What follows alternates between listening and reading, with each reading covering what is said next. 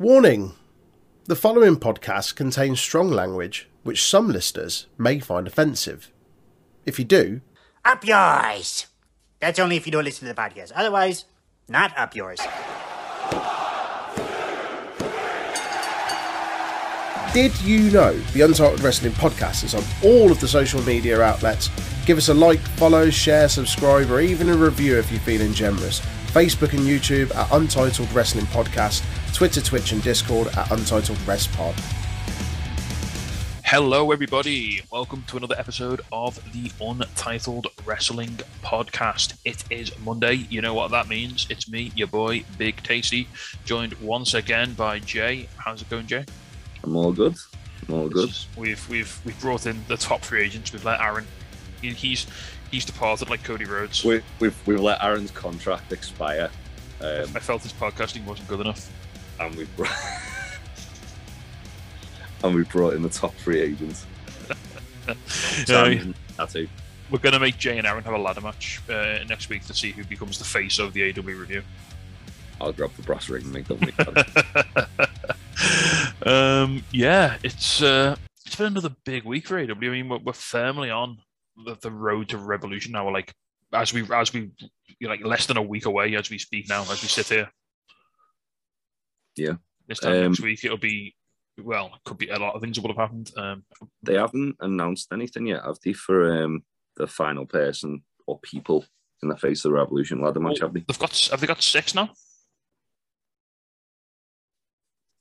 No, 5. Well, I'll get the card up because Hobbs, Wardlow. We're going to be going. We'll go through the matches as they sort of solidify over the course of what we talk about this week, and we'll give our predictions. It's not quick and dirty. We're not going to set anything in stone. We'll do that on the day. Yeah. So currently we have.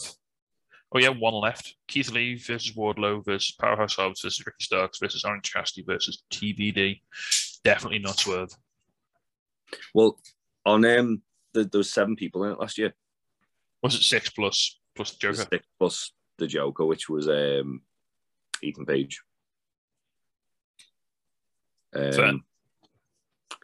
Yeah, so you'd think they're gonna add another person on the go home.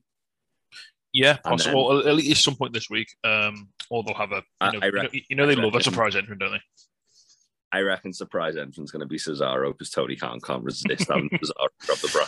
Ring of Honor Mark. I mean, I'm right with him, don't get me wrong. The fact that Vince McMahon said that Claudio Castagnoli isn't incapable of grabbing the brass ring. Just have him turn up and do it straight away. And yeah, Tony Khan has the ability to book him do it immediately, like a few days after he's left the company. I mean, before we get into Dynamite, goddamn, there's 9 matches on this card already. Yeah. And I don't see any of them going on to the pre-show. I've got a funny feeling it's going to be Jade and Ty. Oh, you can't do them dirty. Yeah, it shouldn't be, but I've got a funny feeling it will be. I mean, if you're talking based on what else is on it, though, like. I mean, if you're just going off like what's got the least stakes, then it's the Tornado Tag match. Yeah, I was going to say, it could be the Tornado Tag. You're not putting Sting on the foot and Darby on the fucking pay-per-view. You're not putting Sting on the fucking pre-show, are you? No, absolutely not. They might announce something on the day, like they've done that a few times, haven't they? Yeah, I mean, I'd really like if they're going to do a pre-show match, I'd like them to do like Chris v. Layla. Yeah, that'd be down. That'd be all right, wouldn't it? Yeah. But they can just throw some. What else they could do? But anything else they've been like kind of running in the background? John Silver versus Smart Mark Sterling. Have Serena just do another match. Yeah. Do a 5-minute Professor rookie challenge. Yeah, but then bring out someone like, hardcore. Bring out like Athena or someone and just have a pizza or something. I don't know. I've been thinking about this. I've got a theory that the rookie challenge is leading up to Serena versus Jade. Oh, it's okay. Because Jade's obviously a rookie. Yeah, well, they're talking about her like being a rookie, aren't they? And like sort of. They keep having people refer to Jade as a rookie. Yeah, it's a very deliberate use of language. Yeah, Serena Deeb keeps going on about beating rookies in 5 minutes. So I think it's going to lead up to like Deeb challenging Jade and Jade just destroying it. I'd be up for that. And then maybe turn Jade face from that. Jade's kind of. She's already getting over enough that she could be a face if she wanted to. Yeah, she's getting towards the line now. I think where you've got to start thinking, like, is there a point where it's going to be a natural face turn? She's got the same appeal as Britt Baker. Yeah. In the sense that she's a heel, and we all know she's a heel, but she still kind of like gets the reaction of a face because she's like a cool heel. She's that bitch, mate. She is that bitch. Right, then. That's the other thing they're building up to, isn't it? To lay in the groundwork for Britt versus Jade. Yeah, as well. Right then. So we'll start off with Dynamite. We've got a fair bit to get through, and this started off. I mean, I love it when you start. I mean, we love it when we start out with a tag team match. What better to start off with than a tag team battle royal?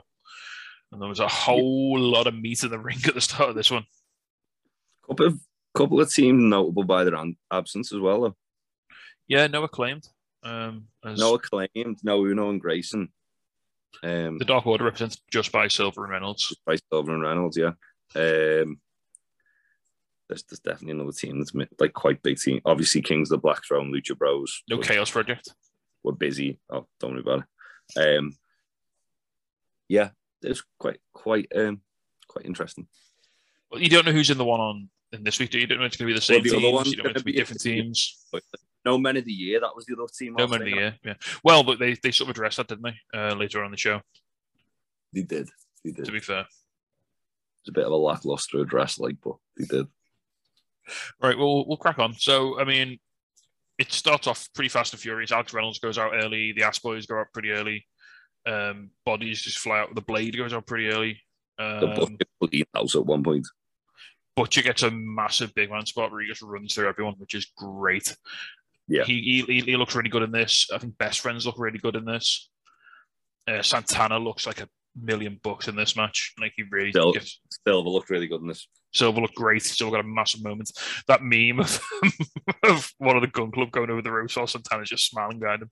Yeah, it's already fantastic. Santana eliminated Austin, didn't he? And then as Colton's like, "Oh wait, what?" You see Santana just like put the thumbs up behind him and eliminate him. That was great. So basically, we ended up with. And there was a big surprise early on. Was Nick Jackson was eliminated fairly early by FTR. Yeah, before that though, we did also get a face-off between FTR and the Bucks. Yeah, and the crowd were hot for that. The pop was huge. Like they could literally put FTR versus the Bucks on Revolution with fuck all build, and I think people would be excited. Yeah, we definitely need to do that again because we've only ever really had that once, and it was for the tag titles, wasn't it? So yeah, one with like no stakes would be quite a good kind of thing. Just I mean, because the Bucks the Bucks are on the road. The Bucks are on like the road to turning face again now, aren't they? Like with this whole Adam Cole thing. Yeah. So that'd be a really nice way to sort of get them back, back on that side. We had another big pop as well when we had a stare down between Trent and Santana. Yeah, that was cool. A little throwback to, and they referenced it as well on commentary, which was really nice. Yeah, I'd actually like when there was the pop, I'd completely forgotten about that match, even though I love it. I was just like, wait, why the fuck's everyone going mad? And I was like, oh shit, yeah. Because it feels like it happened about 10 years ago because of lockdown. Yeah, but anytime you get Best Friends and Proud and Powerful teaming up, well, just any of these teams really against each other. Because it's weird that like even though they've got such a good tag division, there's so many like matches that you just like go, I'd love to see that again, or I'd love to see that happen. Right, so we ended up then with like a sort of final group there were no complete teams at this point. We had John Silver, Dax, Santana, Trent, and Matt Jackson. Yeah, Dax looked like much as well. Yeah, Dax had a really good. I mean, Dax is always, whether he's even as a singles guy, Dax is always impressive, isn't he? He never sort of let you down. Yeah. And then, so there was a bit. It's quite funny where O'Reilly and Dax were on the outside, sort of having a go at each other. This was after Trent and John Silver got eliminated by Kyle O'Reilly and Matt Jackson. They sort of teamed up, didn't they, to eliminate the faces? Yeah. And then there was a bit where O'Reilly and Dax were on the outside, and you could see Bobby Fish trying his best to stay out the camera shot. Yeah. So, what didn't Bobby Fish help eliminate Cash as well? No, that was just John Silver, I think. Oh, was it? Yeah. But no, Bobby Fish, who had been eliminated, was sort of just hiding behind the round side of the ring, but you could blatantly see him.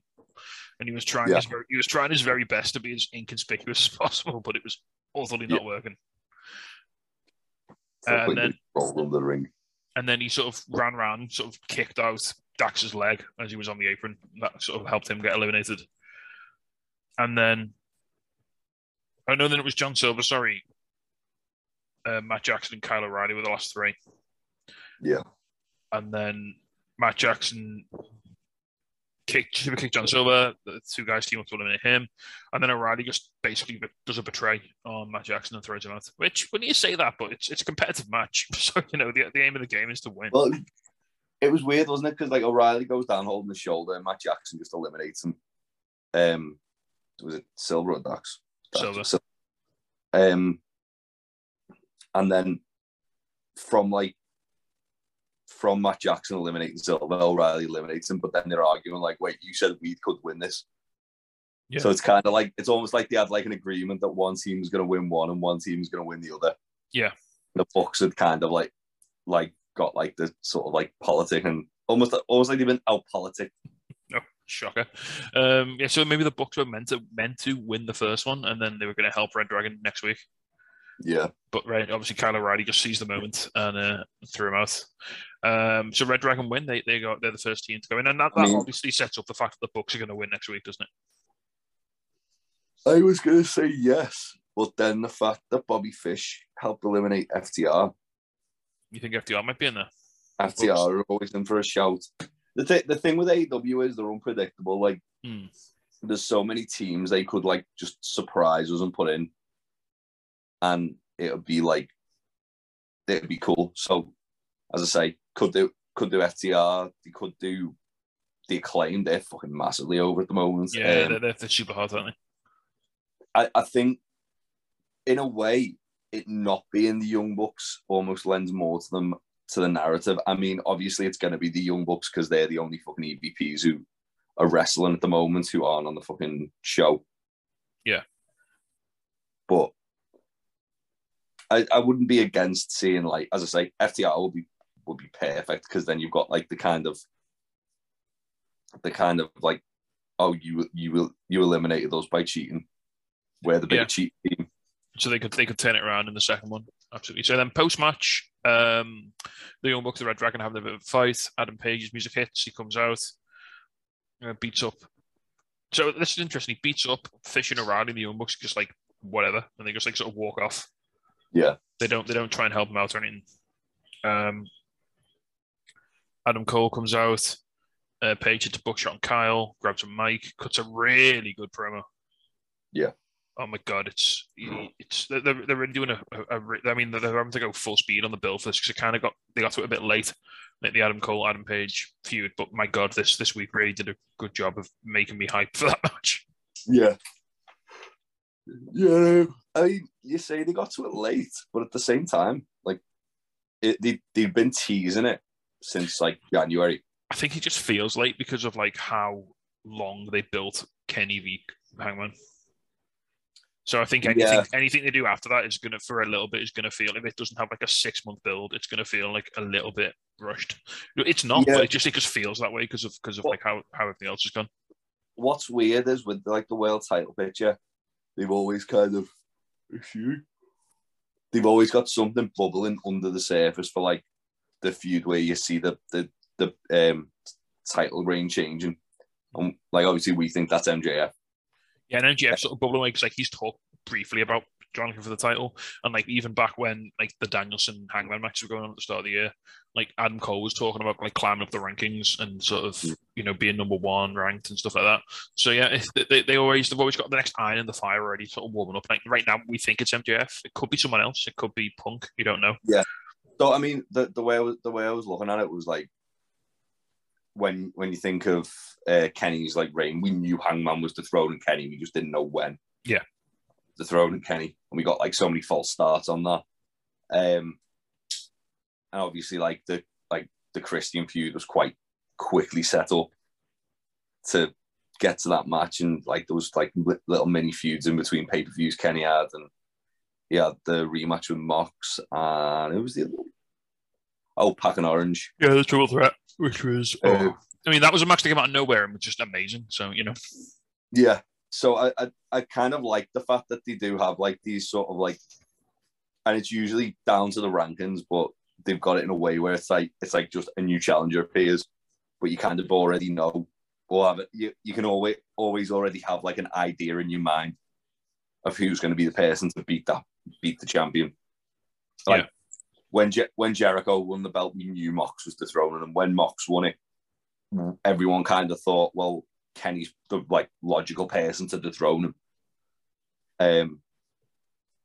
And yeah, I think obviously Hangman is going to lose it to MJF eventually. It feels, and because they've done such a deliberate thing of keeping them apart. Yeah. But again, they've got history. So you go back to the first Dynamite Diamond Ring final. It was Hangman and MJF. Yeah.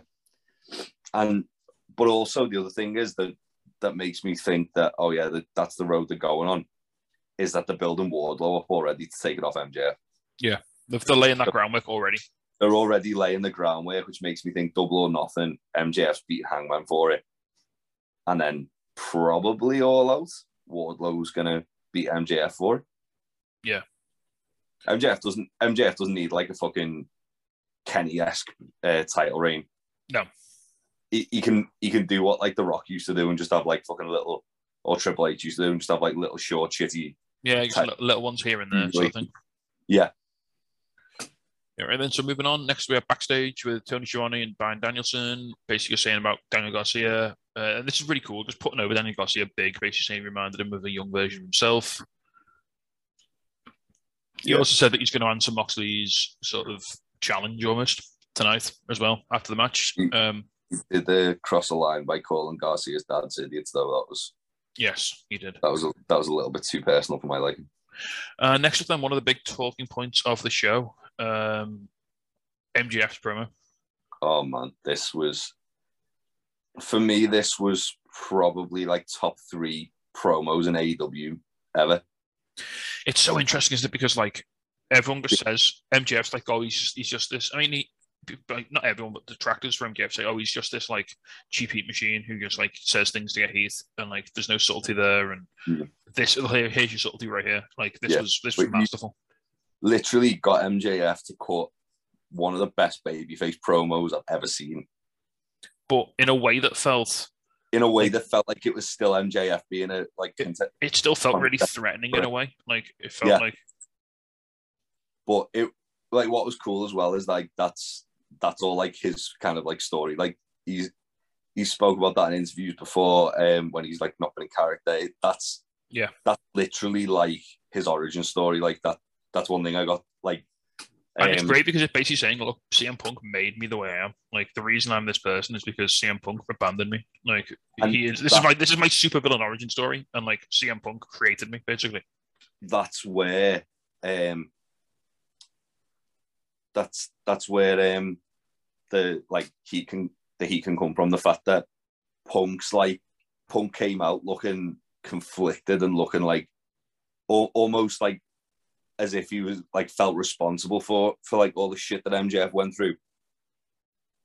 But it's the fact that MJF's putting that on Punk is like what's the real like heelish thing there, because it's like because I had a shitty time and you walked away, you fucked up my life. Yeah. And it's like it doesn't belittle the fact that MJF went through that stuff. But his reaction to it is what makes him a bad person. Yeah, it's the fact that he's blaming Punk for it. Yeah, but it's not Punk's fault that he's a prick. Exactly. But Punk put him on that path at the same time. Yeah, but that's why like it's such a good like kind of like nuanced story, because you've got the whole like MJF being like, look, I didn't want to be a bad guy. I grew to hate the world because of this shit, and because he walked away from us for 7 years, and because Punk come out and like look genuinely like concerned that like when Punk came out was so good. Like he'd just there on the other side of the thing, just shouting, "Is that true?" And MJF like legitimately crying in the middle of the ring. Yeah, I thought they were gonna hug. I thought, and I think I'm glad they didn't do it, because I think it the fact that they left it lingering means that Punk's got a week to like kind of like think about it. Well, that's it. Like it ended when literally just MJF just threw the mic on the floor and got out the ring. Because I thought Punk was gonna hug him and like console him, and MJF was just gonna hoof him in the dick or something. Because that's just like the most MJF thing he could have done. But the fact that he left the ring in tears, and the fact as well that like MJF had like a week to kind of stew on Punk showing the picture of him and MJF when MJF was a kid, and then like because he didn't say anything in reaction to the dog collar match. No, he came out and then he walked away defeated. So the fact that he's had a week to kind of like stew about it and then come out and like cut that amazing promo and spoke about like his history and like being bullied and getting anti-Semitic remarks said about him in school and stuff like that, and getting beaten up, and then having Punk be like his release, and for that to go away and him have to just kind of toughen up. The fact that now he's like making Punk wait a week to even address it. I mean, he even said that when Punk quit, that's when he decided to become a pro wrestler. That's when he dropped everything else and went and got into wrestling. Yeah. He basically said he'd become the best despite Punk because he wanted to show Punk that he was never going to quit like Punk did. Yeah, it was a tremendous promo. I think one thing that I don't want AEW to kind of do all the time is which they haven't really. They have touched on it in almost all of his feuds, but mention Punk going away. Like I know Eddie Kingston did it. That it kind of fit for Eddie Kingston's feud. Darby didn't really do it. MJF. No, they've done it when it's mattered because like Punk and Kingston were co-workers, and then Punk got the big because a lot of Kingston's, because of his character, because of who he is, we'll talk about it a bit later as well. But a lot of Kingston's like bitterness from his personality comes out like, you got the shot and I never did. I never made it. I did the hard work for like the last 10 years, and then Moxley went up to go and do sports entertainment. So did Punk, and then Punk quit, but Eddie stayed. And and especially with MJF, like this is something that legitimately, because we saw the Facebook post, it's real. It legitimately affected him when he was younger. Yeah, but what I like about this is like kind of the way to use it, and for like a heel to weaponize it, if you will, where it doesn't feel overused. It feels like, because it's so personal to MJF. And because he's made it even more personal by saying why it's so personal to him and sharing that with people, it then brings it round to the fact that it's like, well, okay, like now they need to just not use that again in a storyline, at least for a very long time. Yeah, I mean, I think that's going to happen anyway, because I think they're certainly giving us a bit more space to hang some heel tropes on Punk here, aren't they? Like this is. Like we're going to see in this match, I think we're going to see Punk go to some dark places. Yeah, it's one of them, isn't it? It's like they could feasibly go for a double turn here. I was going to say, would they have the bollocks to do the double turn here? But I don't think you come out of this. I think you don't necessarily have to do a double turn. I think you can definitely you can keep MJF where he is, and you can push Punk more heel in this match. Yeah, but that's the thing, like the fact that they had the balls to just like have the top heel come out and cut the most babyface promo and all the wrestling on arguably one of their top faces. Yeah, and when they're promoting the match, like while I don't think they could get MJF over as a face, he could. He's good enough to. Yeah, but he's so good as a heel. I think it will be. They've spent so many weeks promoting this matches. Yeah, you can't wait for CM Punk to kick MJF's ass. And then 2 weeks before the show, they give you this, and it's just like, holy shit! They give you a reason why you wouldn't want to see MJF get his ass kicked. They've just bizarro world of that shit now.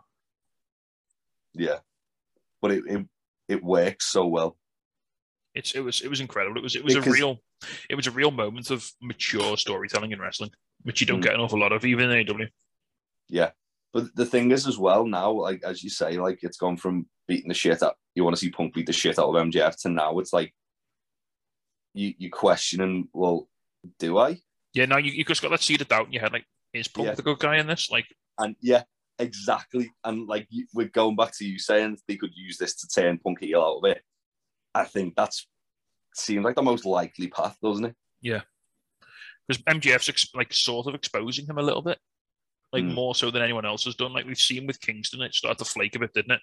But like I think MJF's like really gotten under his skin, and I think, like I say, I think the match is going to be, I think it's going to be very storytelling heavy in the ring, and I think we're going to see Punk. Like I say, I think we're going to see Punk do some stuff that he probably doesn't want to do. Like not in storyline. Like I mean, I think we'll see Punk go to some places like that he probably wouldn't want us to see him go. You know what I mean? Do you think MJF's going to have like his whole like Emperor moment, go shouting like "strike me down," and you'll become more popular? If this doesn't end, with like the WrestleMania John Cena Bray Wyatt with the chair. Yeah, but Punk actually like Punk doing it. I mean, to be fair, the way they could like have MJF lose the match and protect MJF is have like Punk win by like a stoppage. Yeah, or just have Punk whacking with a weapon or the refs like down well, or something. A big fucking shame around, isn't it, mate? I mean, it's a dog collar match, isn't it? So yeah. Yeah, it's no old bad anyway. But like have Punk like wrap his hand or like wrap his elbow with a chain and just keep elbowing MJF till MJF unconscious. Just beat him up. Yeah, I mean, I'd be down with that. I think that'd work. And then it's like Punk, like the whole like Punk like in the ring afterwards would be like, what have I done?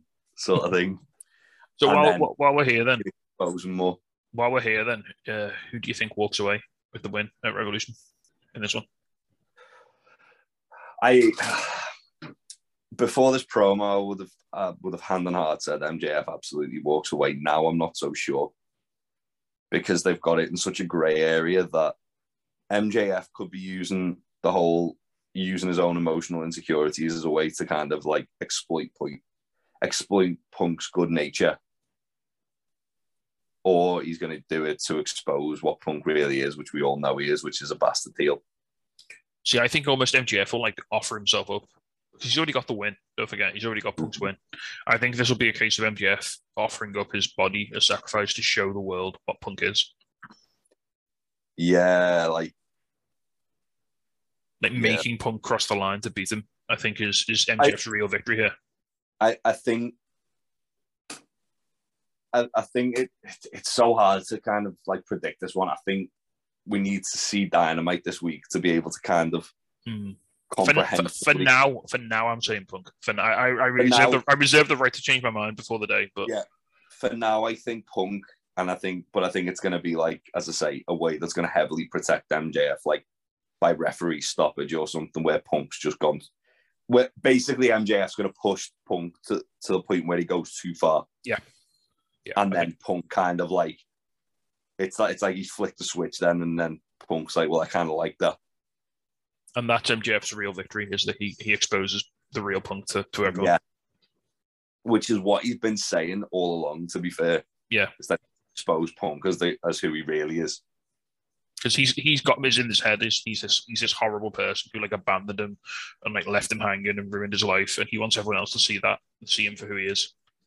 Yeah, it's so good, isn't it? Like I'm so excited for this match. I think this whole show is looking good, to be fair. But I remember a couple of weeks ago we were talking about like the build up to the MJF Punk match, and we were like, oh, it's starting to go on a little long. Yeah, it's like the sag in the middle of it, and then they just went, no, just have this, and it's like, all right. Yeah, and then everything's come out of the match since. It's like, oh god, this is fucking next level now. Like this is, and it wasn't that it was bad beforehand. It was just us being impatient wrestling fans wanting it to fucking happen a week sooner. Yeah, but the fact that they've managed to get it so. For me, this match is so big it could close the pay-per-view. Yeah, like it could legit. It could be the top match on the card for me. I know, obviously, Hangman and Cole is a marquee match regardless, and it's going to close. They like to end with the title match, don't they? In AEW, that's always the thing. Unless it's an unsanctioned match. Yeah, unless it's like something mad, like Blood and Guts or Stadium Stampede or something like that. Yeah, but. Either way, this is like fair play to AEW. They've done a fucking great job of promoting this match. Right then, moving on. Backstage again with Tony, with Daniel Garcia in 2.0. Matt Lee has done all the cocaine, got an impassioned promo. Oh man, he was angry, very very angry. Hey, He wanted to know and wanted to taste. Called him real piece of garbage. Good stuff from Garcia here, though. Like really nice. Like Garcia's got that sort of understated delivery about his promos that I really enjoy. He's very quiet, very calm. I love Garcia so much. He's brilliant. He's so good. Like, not even just for like a guy his age. Like, he's just so good. Yeah. Like you talk about like the 4 pillars of AEW, and obviously like there's the whole thing where he was in like a car accident, broke both his legs, so he didn't wrestle for like, what was it, like 6 months to a year? Yeah. And you think if that hadn't have happened and he was about, he'd probably be in like the same kind of position. Yeah, he would have been one of the originals, like that. Oh yeah, absolutely. Like, he's just that good. And he's only like what, 23? He's stupidly young. Yeah. Yeah. Right then, moving on. Next match: Kings of Black Throne versus Pac and Penta. We start out with. I mean, this is just the Penta who? Penta. Is it what's it? Penta Oscuro. Yeah, it's basically Pentagon Dark in it, effectively. Yeah.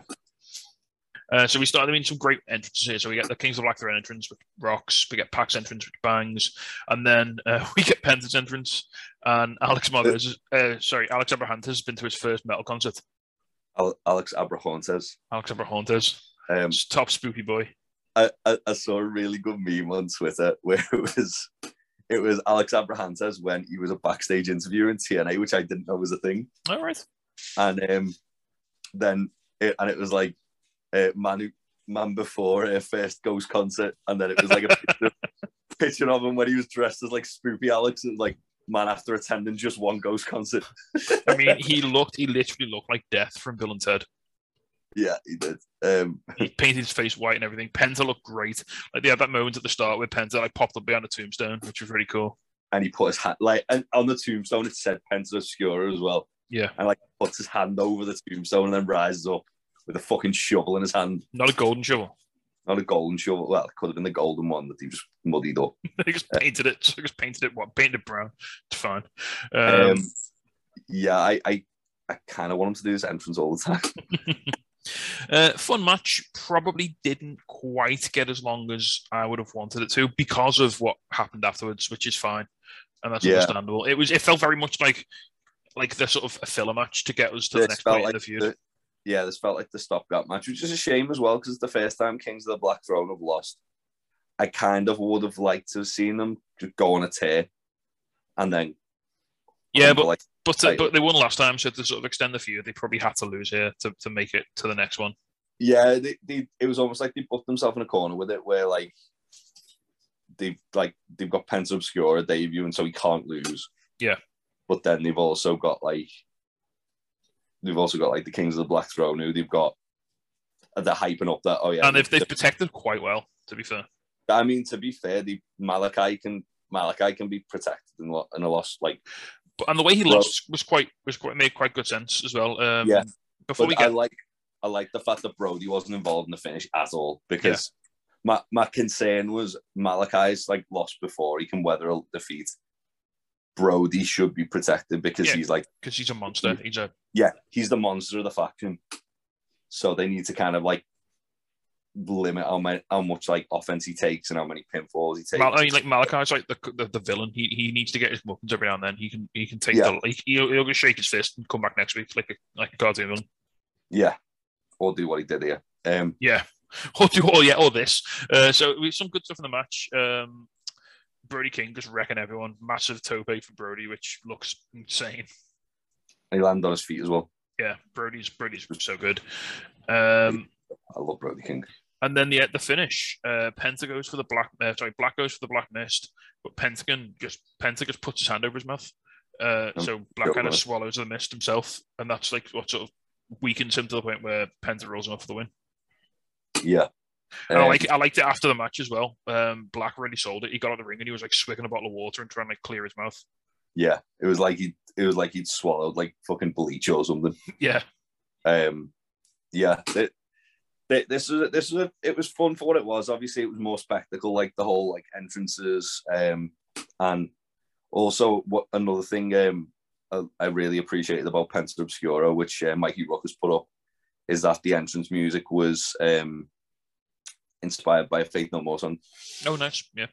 Can't remember what song it was now, but he was like, yeah, this was my kind of like homage to Faith No More with this. Like, nice. So then after the match, Brody King comes in to beat down Pac and Penta. Aleister Black's sort of like telling the effects of the Black Mist. Black comes back in with the shovel. Brody King's just destroying everybody as well, isn't he? Yeah, oh yeah, he's absolutely murdering fools. Black comes back in with the shovel as he's about to hit Penta. The lights go out. They come back on, and Buddy Matthews is stood in the middle of the ring. Malachi's on the floor, like he looks like he's got even bigger. Yeah, he looks jacked. Malachi's on the floor, like sort of feigning like surprise and shock. And Penta's sort of stood there looking at him, and as he goes to like attack Malachi, he swerves at the last second and nails Pac, is it? Yeah, he booted Pac in the face. Because what was weird... We 205 live. Yeah, we 205 live now, baby. What was weird for me was that, like, so he attacked Pac, took Pac out the ring, and then he did the curb stomp onto Penta, onto the chair. But then when they were selling it, Pac was selling like he was the one who took it, and Penta rolled in the ring to check on him. But Malachi was great in the segment as well. He went from like feigning like sort of fear to then just sort of cackling like a madman. When, like cross-legged. Yeah, Brody's just beating the shit out of security guards. Yeah, Brody just runs up the ramp, just nailed. I mean, I wouldn't want to work between this week and last week. I wouldn't do security for an AW show now. No, absolutely not. Remember when Miro dropped that guy off the stage? Yeah. But what was cool as well was obviously Buddy's like wanting to carry on, and Malachi just stops him. Yeah, and like whispers something in his ear. I can't wait to see like the reveal of what more is to come from this. And it's really interesting because like Brody and Malachi, that's an obvious pairing because they've got a very distinct look, very similar sort of style and like sort of character. Buddy's in totally different sort of. It's going to be interesting to see how he integrates into this group, which is well. They did the when he did like the Malachi Black video when Buddy's 90 days was up. They did the whole but like Buddy getting released from the same asylum. Yeah. And obviously it had like the same characters from it. Like Josiah Williams is like sort of like orderly guy. And it was like the same building and all that. So I think they definitely got like, and obviously I'm saying history and even AEW on soft, they'll just acknowledge it. Yeah. These two have got a history. These two have got like Buddy Matthews did such and such to Malachi Black in the past in a different company. They're not going to like shy away from it. I think the main thing is that Malachi is going to be like indoctrinating them, isn't he? That's the whole thing. It's Malachi's getting in people's heads, getting under the skin, and getting them to join the cause. I also like that Buddy's Twitch channel has gone. He's changed the name of it from Secret No More to the House of Buddy. Oh, nice! And the logo is like the two crossed sickles with the Twitch logo on top. Nice. Then we had a quick little hype video for Thunder Rosa and Britt Baker's contract signing on our page. We'll talk about that in a bit.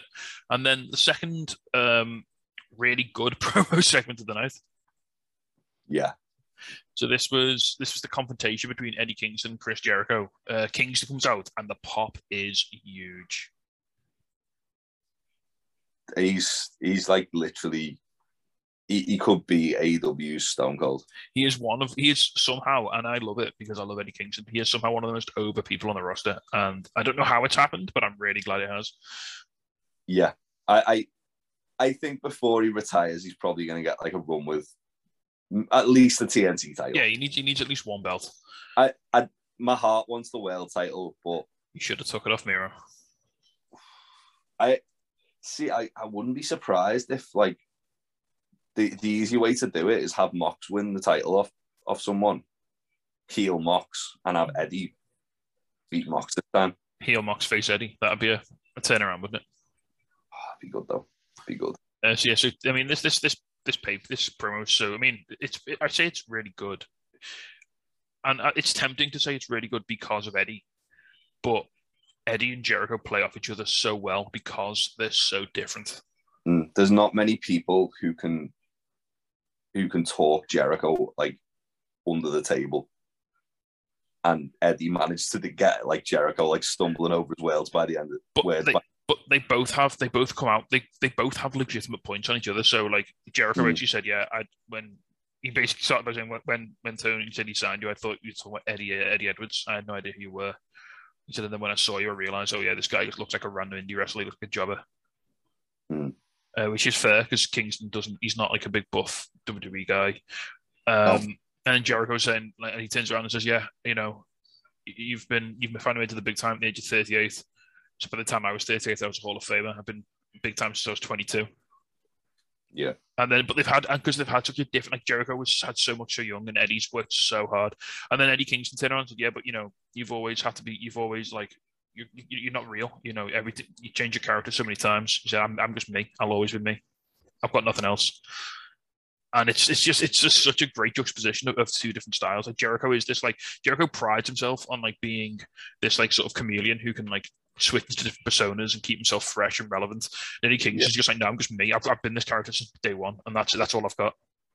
Yeah, and he managed to get it over wherever he goes. Yeah, because he's authentic. Because that's his whole thing. Is like he is an authentic version of himself. And that's why like Stone Cold got over. Yeah, because he was literally like he was just himself, just a big swigging redneck. And then Kingston basically said that Jericho only did all those things because Kingston wasn't there, and he's not a backstabbing carny like the rest of them. And then so basically they set up the match for Revolution. They're going to have a match, and Jericho's whole angle is like, yeah, Eddie, you know you can't win. You're victim. You're scared of success. Your brain won't let you take that next step to the top. And then he starts bringing up Eddie's family. Jericho's heel there now, isn't he?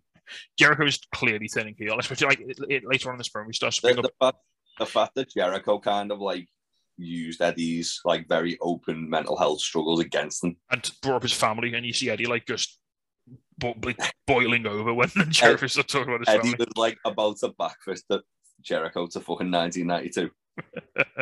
right back to he thinks he's still in the hard dungeon with Luther. Yeah, back to wrestling and war. And then the ending was just so good. So basically, they make the match, and then like they're about to finish the promo, and Eddie just steps up to Jericho like real close, like one more thing, and he's like, "Don't give me the Jericho who did the Mimosa match." Yeah, like don't give me him. Like give me the Jericho that I grew up watching, the first world champion. Then the line of the fucking evening is, "Give me the Jericho that your close friend Levesque hated." Yeah, and it's like, oh my god, that is unbelievably good. Eddie, by the end of that promo, Jericho's stumbling over his words. Like, yeah, not many people can do that. Jericho's like renowned as one of the best talkers. The only other person I can think of in recent memory who's managed to do it is Mox. Yeah, Cody to a degree did, but yeah, it's. Whew. Yeah, it was insane. Basically, Kingston said, if you don't give me the best version of Jericho, I'm gonna fucking eat you alive. That video package they did on Rampage as well for it was fucking tremendous. Yeah, that was absolute. Where they actually shown like pictures of like from the match in Japan that Eddie was talking about. Yeah, I was like, oh god, this is fucking good. He was like, give me the Jericho that wrestled Japan. Give me the Jericho that was the first champion here. Give me the Jericho that ripped up WCW. Was it you or Dan who said that this is like the third pay-per-view now where like a week out they've just gone to Eddie, can you do this match? And he's just like told like the fucking match like it's like the biggest grudge match ever. Can you just cut this promo to hype this match to the moon? He's like, yeah, it's fine. Like he did it with Punk, he did it with Jericho now. Did it with Miro. Miro was the other one, yeah. Just all of them, like just cut one promo. Like, have you got another redeem these nuts in you? Like, yeah, fine, whatever. Like that's the thing though. Like you talk about someone who's such a good talker. Eddie Kingston for me is like, I know this for you as well. Definitely one of the top 3 talkers of this generation. Yeah, got over doubt, possibly in the top 10 of all time. I'd struggle with think of many people who are better than him. I put him top 3 of all time, to be fair. Top 3. The only 2 people I can think who would probably like hold the candle to him, or 3 maybe, is Jericho, Rock, and Cena. I mean, but then when you think about the content, when you think about like Eddie does all this without a catchphrase. He doesn't have a line. He doesn't have. There's no hook. Everything he does has to be different all the time. For me, that's better. I mean, I'll say this very quietly in case someone in the room throws something at me. But like when you look at The Rock in the ring on the mic, it's very catchphrase dependent. I mean, it's great and it works because he got it there, and like that's important. But for me, it's not as impressive as Eddie just being able to go out and just talk about anything. Yeah, the Rock kind of got over based on like me, like being able to get over a catchphrase, which is the same with Jericho, really. Whereas Eddie's got over based on the fact that Jericho gets over by trademarking catchphrases now. Yeah, well, yeah. I want Eddie to backfist him so hard Jericho forgets all the shitty names he's forgotten. GFY. Right, so who have you got for this then? You want Eddie? Eddie wins this, surely, right? Eddie has to win this, given everything Jericho said within this promo. They can't have Eddie lose this. And Eddie, every match Eddie's had on pay-per-view, Eddie's always been like a whisker away from winning. Yeah. And it's because of what Jericho said, because he has that self-doubt. And like this is going to be... He had Mox in the bag and he fucked it up. He had Miro in the bag and he fucked it up. He had Punk in the bag and he fucked it up. But Jericho is going to be the one that he breaks the streak on.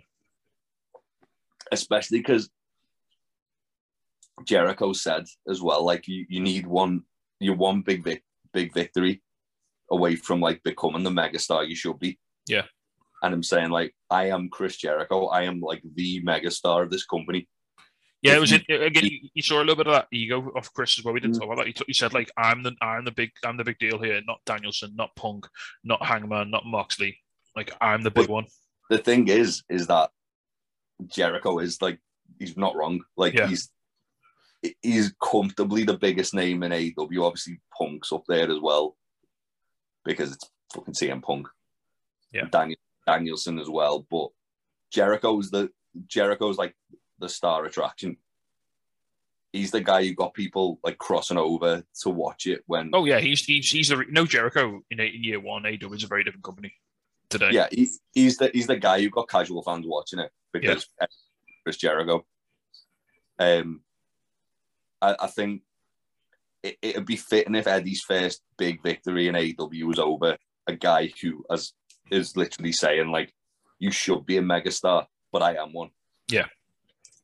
And I think the thing is, like, for me, looking at those pops that Eddie's been getting the last couple of weeks, he's on the same trajectory as Hangman as well. As far as like, he is one of the top babyfaces in the company now, which is it's just crazy to think about. It's so good. Eddie Kingston is what Cody Rhodes wanted to be. What, just naturally, organically over. An organically over babyface that people just fucking love. Yeah, and to be fair, when Jericho called him a babyface at the start of the promo, Eddie was like, "What's that?" Yeah, what's a babyface? I don't know what that is. Oh, it was great. Right, then moving on then. Next up, we had another match. Ricky Starks versus 10. Face of Evolution ladder qualifying match. Stupid set Starks. Again, fun match. Could have done with it being a bit longer. I felt this episode of Dynamite, the matches sort of took a backseat to the in-ring promos, which is fine. Sometimes it has to do that. I would have liked a few extra minutes on this match. I didn't think it really had time to breathe, especially if you take out the picture-in-picture, which some people didn't see. Yeah. I honestly felt like they kind of got themselves in a bit of a catch-22 with this match. Because the whole narrative of the ladder match up to this point was, oh yeah, it's all the hosses. But then Ricky Starks shouldn't be losing to 10. Yeah. So it's like you could have quite easily put 10 in that match against anybody else.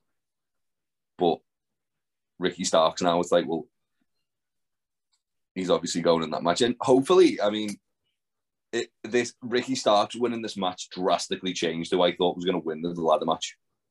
Well, it's interesting now, isn't it? Because you've got two members of Team Taz in the match. Yeah. Which really does presumably tip the odds in their favor. Well, I don't. The thing is, they're in the position where they could pull the trigger on Ricky Starks, and let's face it. I think we're both in agreement. They're long overdue on that one. Yeah. The guy is like literally like a main event away. Anyone who's in that match at the moment is a worthy winner. Yeah, exactly. I think for me, given what happened shortly after this match, it's tipping it more towards Wardlow now. Yeah. Well, it looks like Keith Lee might go into a program with Team Taz, doesn't it? Because of their he teased that he's going to feud with Hobbs, didn't he? Yeah, that's yes, give me a bit of that. Yeah, but yeah, the finish of this was really good because Ten was just like Ten kept going for the full Nelson. Starks kept finding ways to get out of it. I like how they still put over that full Nelson as like a big dangerous move. Well, Ten had Starks in it, and Starks instead looked like he was going to tap, but actually spun Ten's mask around so he couldn't see. Yeah. And as he was fixing it, Starks just murdered him with a spear. The best spear in wrestling. It's a really good spear, to be fair. Your fucking Bill Goldberg's. And yes, Starks progresses, which is this the first pay-per-view match Starks has had since the cinematic one, Last Revolution? Possibly, because he was injured, wasn't he? And then his big match with Cage he was Dynamite. He was injured at Double or Nothing. I feel like he didn't do anything at... I mean, unless you can't battle the belts. No, I don't count battle the belts. Yeah, I think it was. Then realistically, Stark should win this, then, shouldn't he? I don't know. I mean, the good thing is it's a ladder match, so it's definitely going to be Wardlow. It's a multi-match. It depends what they want to do with MJF with the Wardlow, because that's all sort of intrinsically linked, isn't it? Yeah. It'll be interesting the order in which these matches appear on the card, because I think if Wardlow wins, that's a sign that MJF won't. Yeah. Because then he can do the whole TNT title stuff. Yeah. Yeah. It's been interesting to see how this all shakes out. Next up, then, we were backstage again. The Bucks are having a bit of a moan at Red Dragon. Adam Cole just trying to keep the house in order, basically, and he looks like he's just getting so fed up, doesn't he? He looks like he's just had enough of this shit. Yeah, it's as if he's kind of realised, oh shit, I brought in fucking Red Dragon. It's like the worst thing I could have done. Now everyone hates everyone, and like, what do I do? Yeah, now it's messing everything up. All his friends, even on BTE, like Red Dragon, keep starting shit with their Silver and Reynolds. Yeah, Silver and Reynolds could be a shout for who wins the second one. Yeah, I mean, the Bucks basically said they're now motivated to get to the pay-per-view so they can beat Red Dragon up, and it's like this is the first time they've actually talked about fighting each other like properly. So I think it's the whole thing is rapidly dissolving around Adam Cole. Yeah, it adds more kind of like credence to the story, doesn't it? Because neither team need to win the tag titles. Jurassic Express can pick up the win because one of the other teams cost the other team. Yeah, they'll just beat the shit out of each other, and then Jurassic Express just come in and win. That's fine. I mean, they're just going to sit on the outside and watch these two beat the piss out of each other, aren't they? And just have a laugh. Yeah, pretty much. All right, next up then, Jade Cargill versus the Bunny for the TBS title. Really fun match. God damn. This belt has been the making of Jade Cargill, hasn't it? Yeah, every time. So what was good about this? So every time I see Jade, I think she's like, give her a year or two, she's going to be like a massive star. Yeah. Like possibly like a crossover star, like not just in wrestling, like a big star in general. Yeah, because she carries herself like a movie star, basically. And the two things that I was like, oh well, the two areas that improved for Jade would be just fine-tuning the ring work and fine-tuning the promos. Yeah. And then, like, that's what I was thinking during the match, and then she cut that promo after and made me feel like a fucking dickhead for thinking that. I mean, she's got what I believe they refer to as mainstream appeal.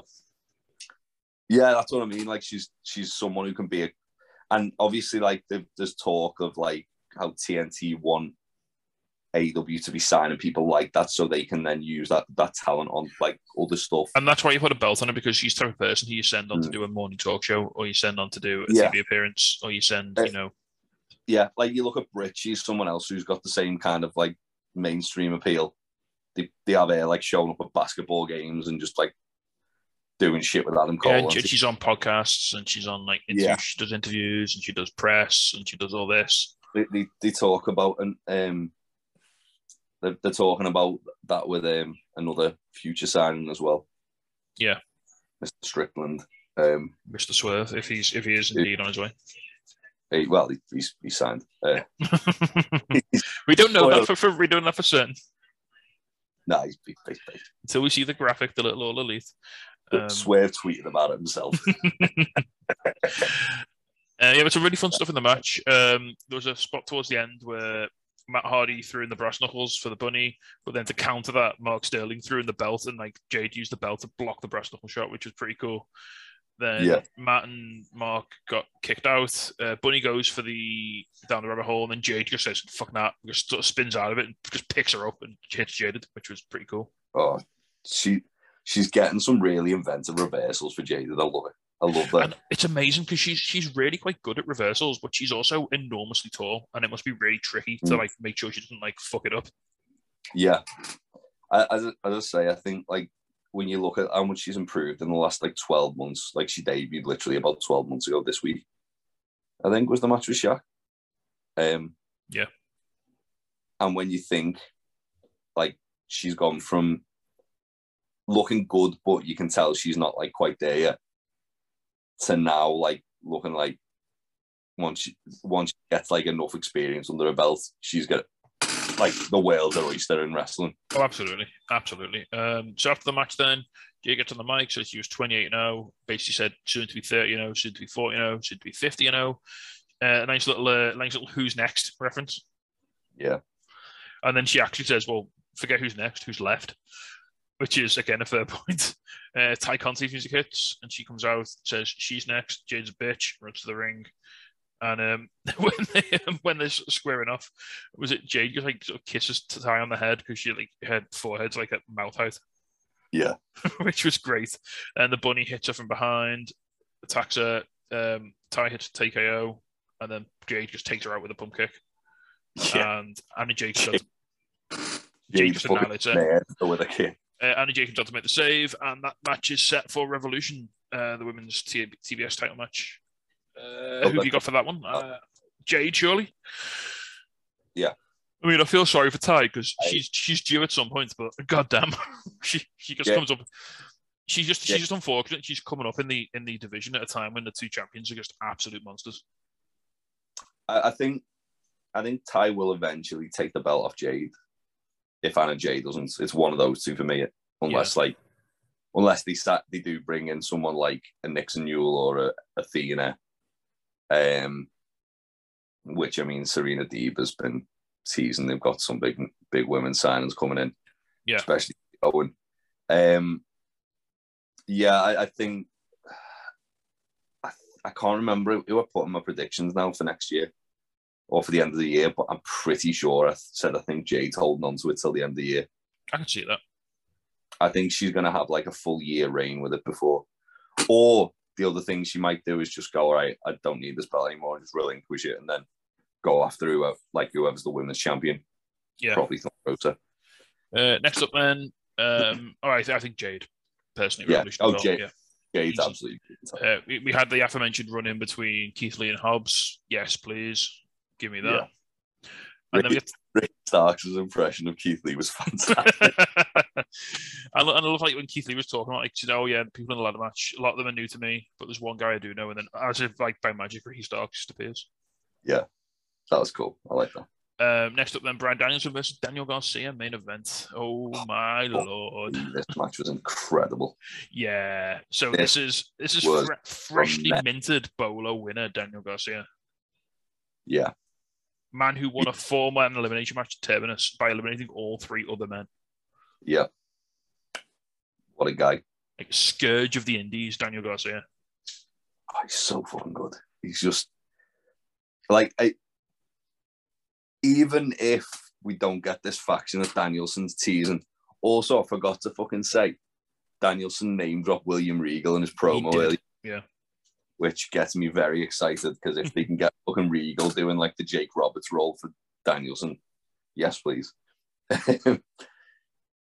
Yeah, this match was there were shades of the match last week against Moriarty, wasn't there? So like Danielson was like he was sort of testing him a bit. There was like a lot of slapping him in the face and stuff like that. But the difference is where Moriarty just sort of like got back on with it. Like Garcia got a bit of a rise out of it. He sort of like he got a bit violent back. Yeah, Moriarty was kind of like trying to keep like his eyes on the prize and stay focused, whereas Garcia was like, "No, fuck you." They were trading like nasty looking uppercuts, nasty looking chops. At one point, he just stopped and slapped each other in the face. It was just so, like, talk about a technical masterpiece. This was fucking awesome. Like there was a bit where Brian like went for like was it a backslide or something? I think so, yeah. And then Garcia kicked out of it, and then Brian transitioned into a cattle mutilation. Yes, yeah, that was excellent. It was. I mean, it's Brian Danielson's on an absolute tear, isn't he? And he has been since he come to AEW. And Daniel Garcia is like legitimately one of the best young wrestlers in the world, if not the best. The thing is, people talk about like, oh, CM Punk isn't putting anyone over. Well, he is now, like, but people like moaned about that. But then you look at like Danielson doing the exact same thing, where he's having these matches with people, but they're coming out a bigger deal because they're pushing Brian. Lee Moriarty's not beating Brian Danielson because Lee Moriarty shouldn't beat Brian Danielson. Daniel Garcia is not beating Brian Danielson because Daniel Garcia shouldn't beat Brian Danielson. However, what they are doing is having excellent 10-15 minute matches with Brian Danielson where they come close and they give it everything. And it lets them show the crowd what they can do. Yeah, and also it means that when they do revisit this, they can go, oh yeah, they come up just short last time. Maybe they'll win this time. Yeah, maybe in like a year's time when they've had another year's experience and they've got a few more wins under the belt and they become a bigger threat. And like, yeah, now they can maybe try and take him down. I really want Danielson to have that fucking that faction. That's all I want. Yeah, I loved. So at the end, with the children, the match ended with Danielson stomping on Garcia and then locking in a triangle sleeper with a little bicep pump as well for the. Oh, he loves to see it. Yeah, for the win. Submission win. After the match, 2.0 come in to attack Danielson. Moxley comes in, makes a save for the chair. And I love this. Danielson basically grabs the chair and says, yeah, sort of throws it and says, I don't need a chair to make you bleed. Well, Garcia tried to hit Mox with the chair, didn't he? And Mox like ended him with a fucking paradigm shift. Danielson took the chair off and Mox killed him with a paradigm shift. And then Danielson throws the chair away. Like, yeah, I don't need a chair to make you bleed.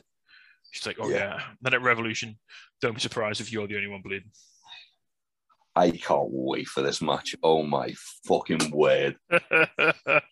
Again, this is another one though. Who wins it? I'm fine if this just goes to a double stoppage or a double down or something. Or I mean, you'd think. I mean, it doesn't really matter because this isn't about the result. This is about the content. This is about what happens in bell to bell. Like, neither Moxley nor Danielson care who wins this match. It's just about proving to each other that they're the sickest motherfuckers in the building. Yeah, that's it. Yeah, I think. I mean, if you put a gun to my head, Moxley, because I don't think he hasn't lost since he came back. I don't think this will be his first loss. Yeah, I wouldn't be against it being his first loss though. No, I said it doesn't matter, does it? Like, because it's not about. If it's not about like there's no like if you win I will join you or if you lose I won't. It's just I want to bleed with you to see what you're all about. So let's do it. Yeah, I mean, I think Mox will probably win. Yeah, but I think not like a lot of it'd be so easy to fuck this up here and put an actual stipulation on it. Like if Moxley loses, he has to team with Brian Danielson. It's like no, this isn't about that. It's about them literally earning each other's respect. I like that it's an open-ended question, though. Yeah, but it's not like there's no forcing him to do it. It's not yeah, that's it. There's the only thing is they want want to wrestle each other. Yeah, they just want to earn each other's respect. They just want to see what each other's made of, which is great because it's what they should be doing. It's fantastic. Right then, before we crack on to Rampage, sorry, do you want to give me some ups and downs for the show? Have you got any? My high was highs and lows. Sorry, yeah, we're not Sam Miller. Yeah. My high was the main event, that Danielson Garcia. Considering I didn't know this match was happening when I went into Dynamite, and then during the first match they just like put the little graphic up. I was like, what? Yeah, they announced it on the day, didn't they? Like just before the show. They announced it just before Dynamite. Yeah. Yeah. Yeah. It was great. Like it was such a good match. It was one of my favorite matches of the year so far. It was just tremendous. Did I have a low? I don't think I did. No. Also, honorable mention goes to MJF's promo because fuck me, that was good. Fair. I also don't have a low because I thought everything on the show was at a minimum quite good. Yeah, I think it was the probably the best Dynamite of the year so far. Certainly one of the most consistent. My only gripes would have been like the Kings of the Black Thrower match and the Ricky Starks match were a little short. Would like to do a few extra minutes on them. Even the main event, I thought could have done with an extra. I would have minded a bit more of that. But for free TV, it was what it's mad when you're saying when we're complaining that like matches we're getting on free TV aren't pay-per-view quality. Yeah, and that's the only gripe we can come up with. And for a high, I'm going to take Eddie Kingston. Just ripping Chris Judas a new one. Yeah, that was good too. Right, then we'll crack along to Rampage. And this one started off hot as well. So this started off with Sammy Guevara versus Andrade for the TNT Tag Championship. Yeah. I mean, we're just spoiled here, aren't we? Because, this could have been a match on Revolution. I can't remember if this was you I was talking to about, but it might have been Troy actually. Either way, what's so great about AEW is that they're putting out these banging matches, but then when you get to the pay-per-view, they'll somehow find a way for something to feel bigger. Yeah. Like they can put like a dream match on TV and be like, oh yeah, is Andrade versus Sammy Guevara for the TNT championship. Going to give them 15, 20 minutes. I'm just going to tear the house down. And this could have been on Revolution. This match, easy. Yeah, you're like, that should be on a pay-per-view. But then, at the same time, you're like... Well, then on the pay-per-view, we'll do it again on the pay-per-view, but we'll put Darby Allin and Sting in there as well. Yeah. And just make it even better. So, yeah, I mean, this had some really fun stuff. Sammy hit a standing Spanish fly, which always looks crazy. He hit a top rope Spanish fly as well. Just loads of mad bumping for Sammy. Andrade, he was wrestling. It was weird because Andrade doesn't normally wrestle, and he is the bigger guy in this now, and he wrestled like slightly differently, didn't he? Yeah, he doesn't completely change up his style, but when he is a bigger guy in the match, like kind of work a bit more. He was the one. He was the one trying to slow things down in this match, as opposed to normally he's the guy who's going for the speed moves. Yeah. So controlling the pace. So there was a little bit further later on. Andrade distracted the referee trying to remove the turnbuckle pad, while Matt Hardy snuck up and removed a different one, which was kind of cool. Then there was a sort of a contentious moment towards the end, shall we say? Andrade hit a pin, put his feet on the ropes, and it looked like Matt Hardy went around to try and hold Andrade's feet down to give him more leverage, but he accidentally sort of knocked his feet off. Yeah. Yeah, I like the whole kind of narrative of that Matt Hardy's like slowly kind of getting sick of Andrade's shit, and but you don't know why. You don't quite know there. Was he trying to help him or was he trying to fuck him up? Like it's a little bit of ambiguity there. Yeah, and like later in the show, was it Rampage where they made the challenge? It was, wasn't it? Yeah. Yeah. So later in the show, when they make the challenge, and Matt's like, "Oh, but you lost," and then he's like, haha, it's a joke. It's like you can tell like Matt's kind of like trying to undermine Andrade, and Andrade he's just like, at the same time he's cracking under the pressure a bit. Matt, he's going he's going out of his mind a little bit, maybe a little broken.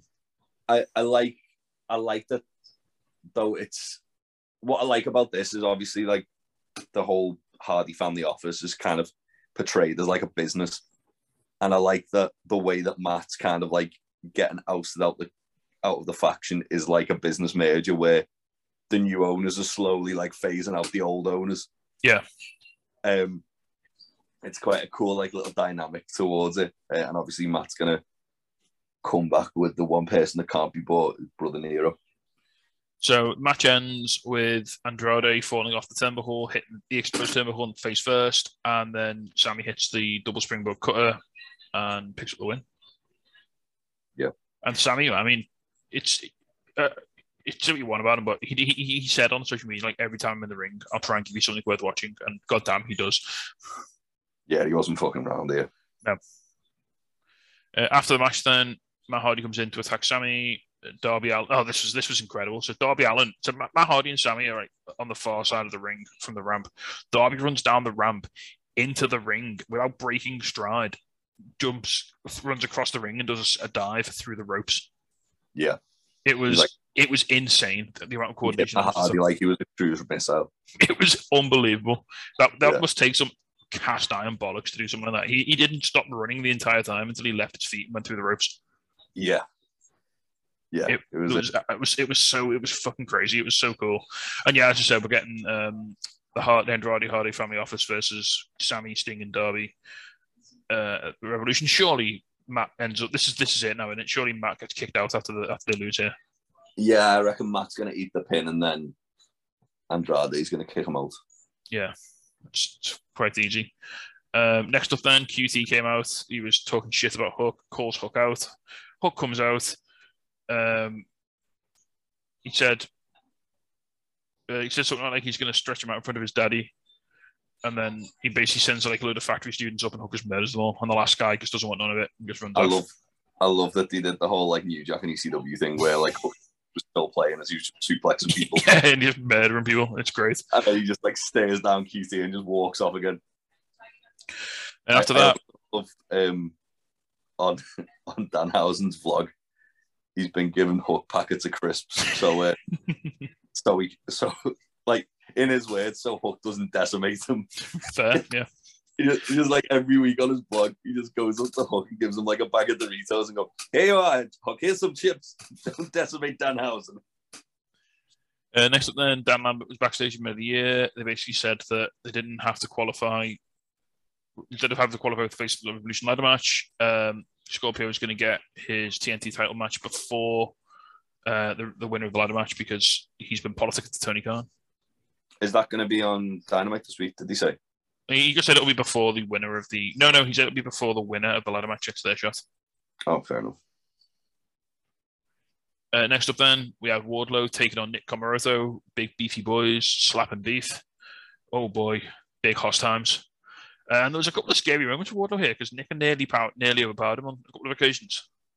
Yeah, there was a few bits where Comoroto was like controlling him. It was interesting because this is the first time from a power perspective that Wardlow hasn't had it all his way. Yeah.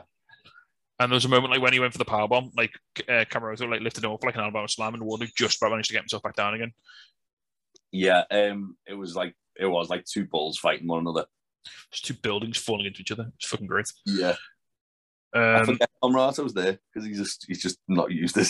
But he's not the biggest star in the company, but he's got a good look, and whenever they bring him out, I always get a little pop out of it. I enjoy it. Yeah, it feels like they kind of like cooled down on him after that time when the Codyverse main event where it was him versus Dustin in the ballroom match. That match was awful, to be fair. Yeah, I can't believe the main event of Dynamite with them. So we ended up eventually. Wardlow got the powerbomb. The crowd just chanting, like, it's insane how over Wardlow is. Yeah, and he started doing the old Keith Lee. Yeah. playing with his fingers. Conducting. Well, As that's Bob. As the crowd chant one more time. So he gives him, was it 3 in the end? No, it's still 4. 4. Give him 4, and then, stood on his chest for the win after the match. For some reason, Aaron Solo thinks he can come in and have a go. Wardlow annihilates him. But then as he's about to powerbomb him, Sean Spears hits him in the back with a chair, hitting Wardlow in the hand because he's holding him, obviously. And he takes the mic and basically says, "Oh yeah, these power bombs are just not getting over." Yeah, I love that. You've got to stop doing them. And he says, "Well, that means they're not popular." I love that. Explaining what over is to Wardlow, which is fantastic. I just love accountability, buddy, Sean Spears. And Wardlow's looking like he's going to fucking murder him all the way through this. And then at the end, Wardlow's music plays and Spears just gives him a big hug. And he's like, "Oh, come on, mate, it's fine." Yeah. So yeah, we're getting closer and closer every week to Spears getting powerbombed out of his soul.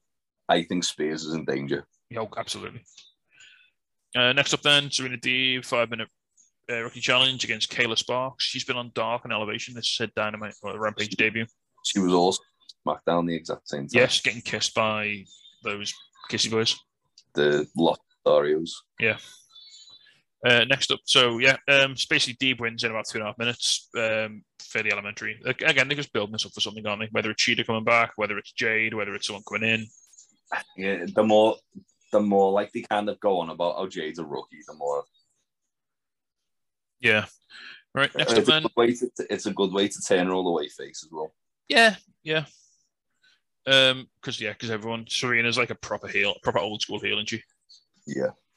Next up, then, we have the Women's Championship contract signing between Britt Baker and Thunder Rosa. This was pretty fucking cool. Yeah. Really cool. Fucking Britt bringing up and Thunder Rosa's NWA run. Jesus Christ. Yeah. Wrestling on YouTube. Oof. Britt Baker basically saying, like, yeah. She said, yeah, she made a really good point. She said Thunder Rosa won the lights out match, but everyone still talks about Britt. Britt got the title reign, Britt got the action figure, Britt got the t-shirt. Like, so who won, really? Yeah. That's true. Yeah, fair point. Yeah, she said she was a pillar of AEW whilst Rose was wrestling on YouTube, and the only time Rose is relevant is when she's against Britt Baker. And then after this, Rose just has enough, just dives over the table and takes her out. Yeah. Yeah, big old brawl breaks out. Mercedes comes out to even the odds. Which is interesting, because they were Rose were having a blood feud about 2 weeks ago. Yeah, but the end, they respecting the match, didn't they? And yeah. And then, Mercedes slams Hayter through the table, which is quite nice. Yeah. Yeah, I think it's going to be a good match. Yeah. I mean, this is the one I'm conflicted on, because, like, I think Rose is taking it off Britt, but I'm not sure if now's the time. It's time. Is it time? Are we ready to go? I mean, it's been nearly a year, hasn't it? It was Double or Nothing. She won it, so. I think the thing is that Britt doesn't really need it at the moment. Like she's kind of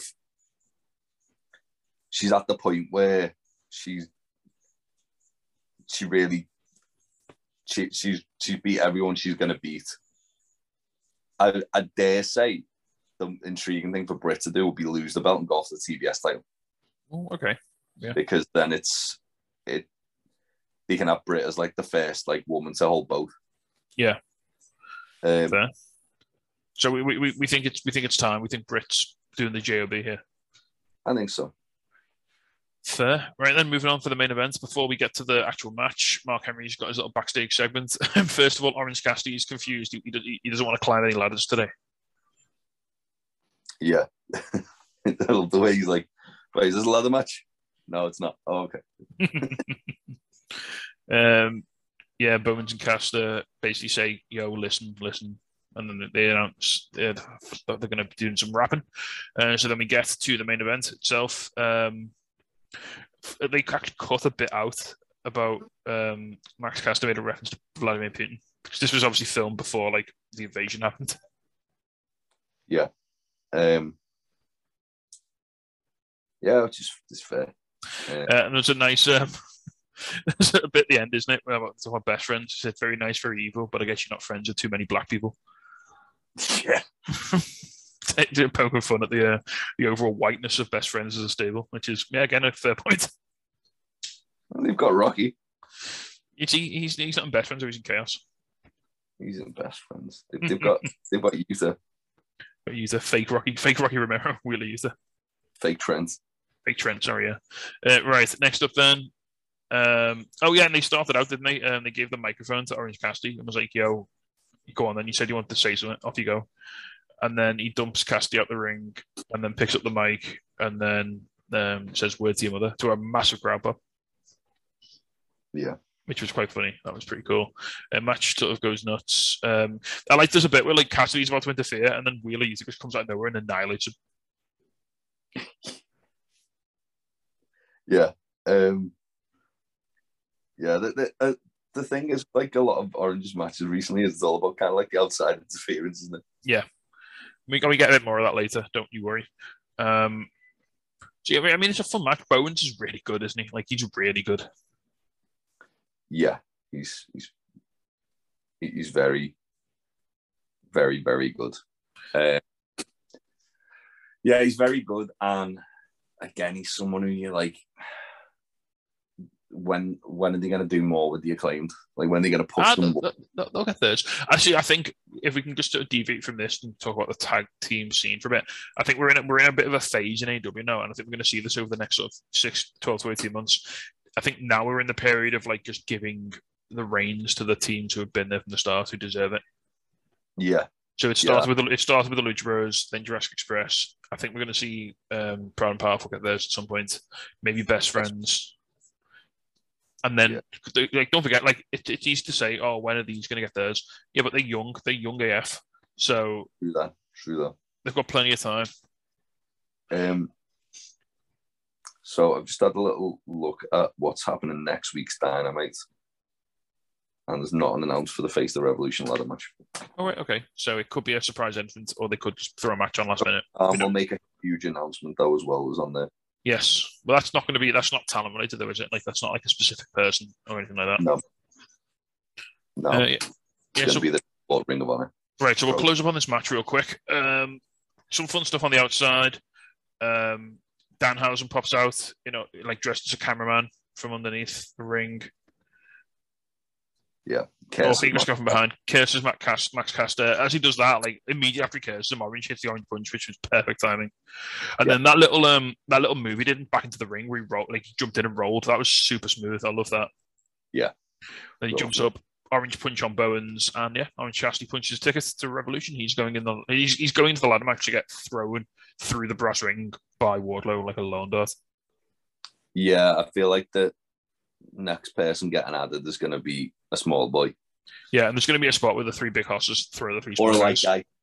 Yeah, Swerve's light. Swerve and fly. I'd one more small guy. Then I'd fucking Cesaro in there, so he's like the strongest of the lot. He can just throw the hosses. So the hosses can throw the small guys, and Cesaro can throw the hosses. Yeah. Cesaro throws Keith Lee clean over the top rope. Big swings, Keith Lee. UFOs, Keith Lee. Right then, before we wrap it up, we'll do some questions in a second. Before we do you want to hit with your high and lows, Jay? Yeah.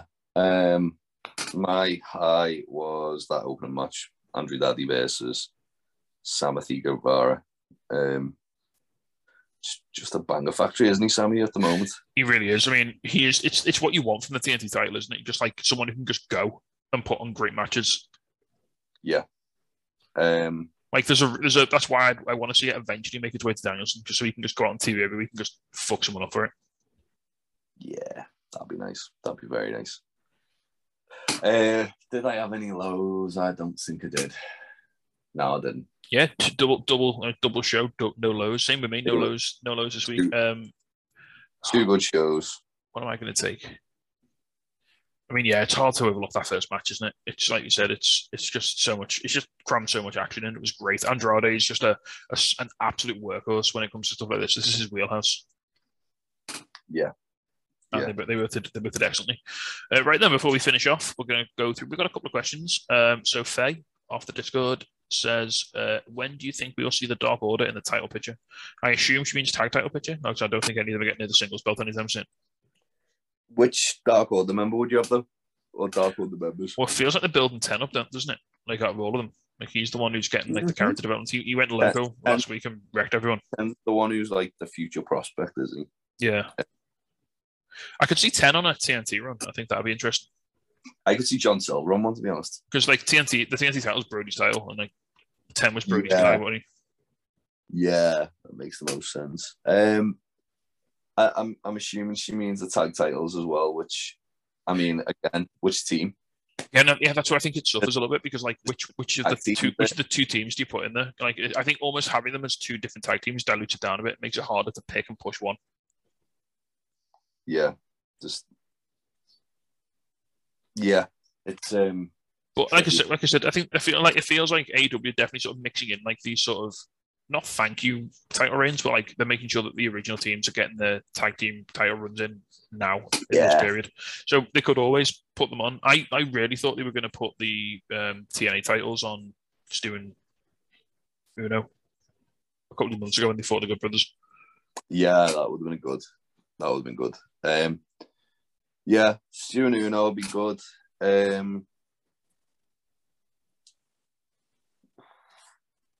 I mean, Silver and Reynolds seems like the obvious one, doesn't it? Yeah. Right then, next up, who will they feed to Hook next? I think we've already seen this. I think it might be Tony Nese because he's been sort of watching from the stands, hasn't he? Not QT Marshall. Oh no, I think we mean like after. I'm assuming that the factory thing is going to end fairly soon. Like he's going to annihilate QT after QT Marshall gets sent to the great car dealership in the sky. Yeah, Tony Nese seems to be the logical one there. Yeah, like I said, he's been about, hasn't he? Right then, not Danhausen. Not Danhausen. No, please don't Danhausen. Next up, then, Chinwag Dan from the Sweet Chin podcast, top lad, really good friend of the podcast, big on the Discord, says, one serious question. Who do you think would be the first trios winner if they were brought in? Could be Dark Order, couldn't it? What trio would they be? I'm trying to think of like, I mean, Death Triangle. They've got like, they're like the legitimate OG trio, aren't they? Yeah, House of Black. House of Black.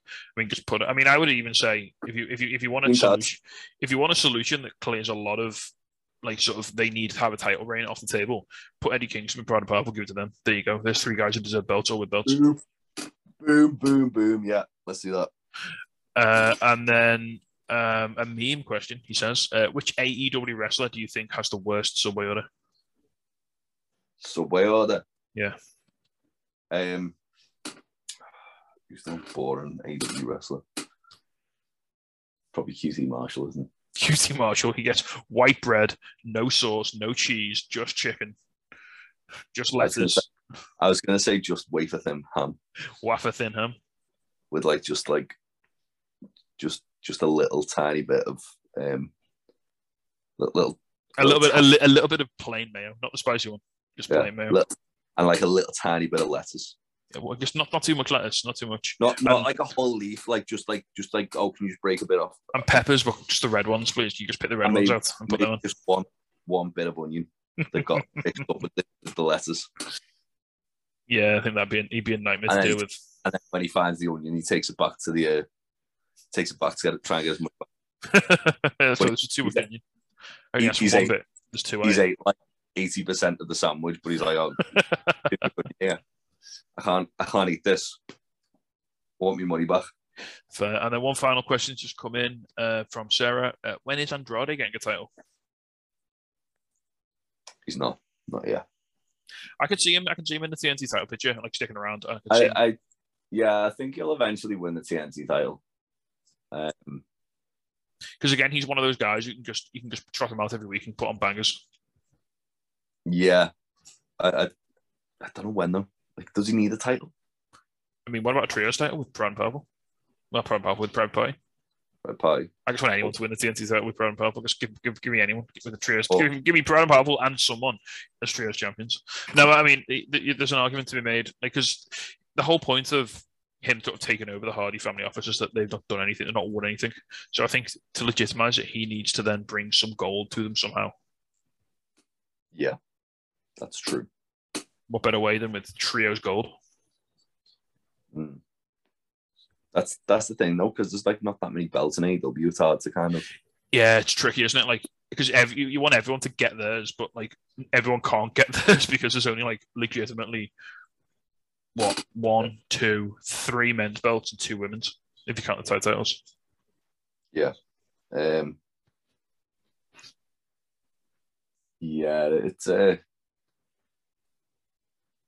hard one. It's like, because like the other thing is as well, like you could feasibly say women's tag titles could be introduced because they're trying to like add women's teams on at the moment. Yeah, and they already had a women's tag tournament, and you know, and stuff like that. And there's plenty of women who are like aligned with each other who they could bring in for that.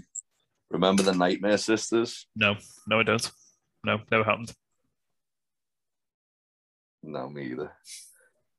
On that note, then, I think we're going to draw this week's podcast to a close. That's a perfect place to leave it. Thank you all, as always, very much for joining us this week. We are steaming ahead towards Revolution. We've got one more show. Well, no, this is our last show before Revolution. We're doing predictions, aren't we? Right, very quickly, we'll run through some predictions. We mentioned it when you were talking about certain matches. Right, I don't want any discussion now, so I'm just going to give you the match. I want you to tell me who you think is going to win, okay? Do it. Jade Cargill versus Tay Conti. Jade. And Andrade Hardy Family Office versus Sammy, Sting, and Darby. Sammy, Sting, and Darby. Agreed. Jurassic Express versus Red Dragon versus probably the Young Bucks. Jurassic Express. Agreed. Danielson versus Mox. Mox. I'll go Mox as well. Jericho versus Kingston. Kingston. Face the Revolution ladder match. Keith Lee versus Wardlow versus Powerhouse Hobbs versus Ricky Starks versus Orange Cassidy versus TBD. Heart says Starks, head says Wardlow. Heart says Lee, head says Wardlow. Britt Baker versus Thunder Rosa. Rosa, yeah. CM Punk versus MJF.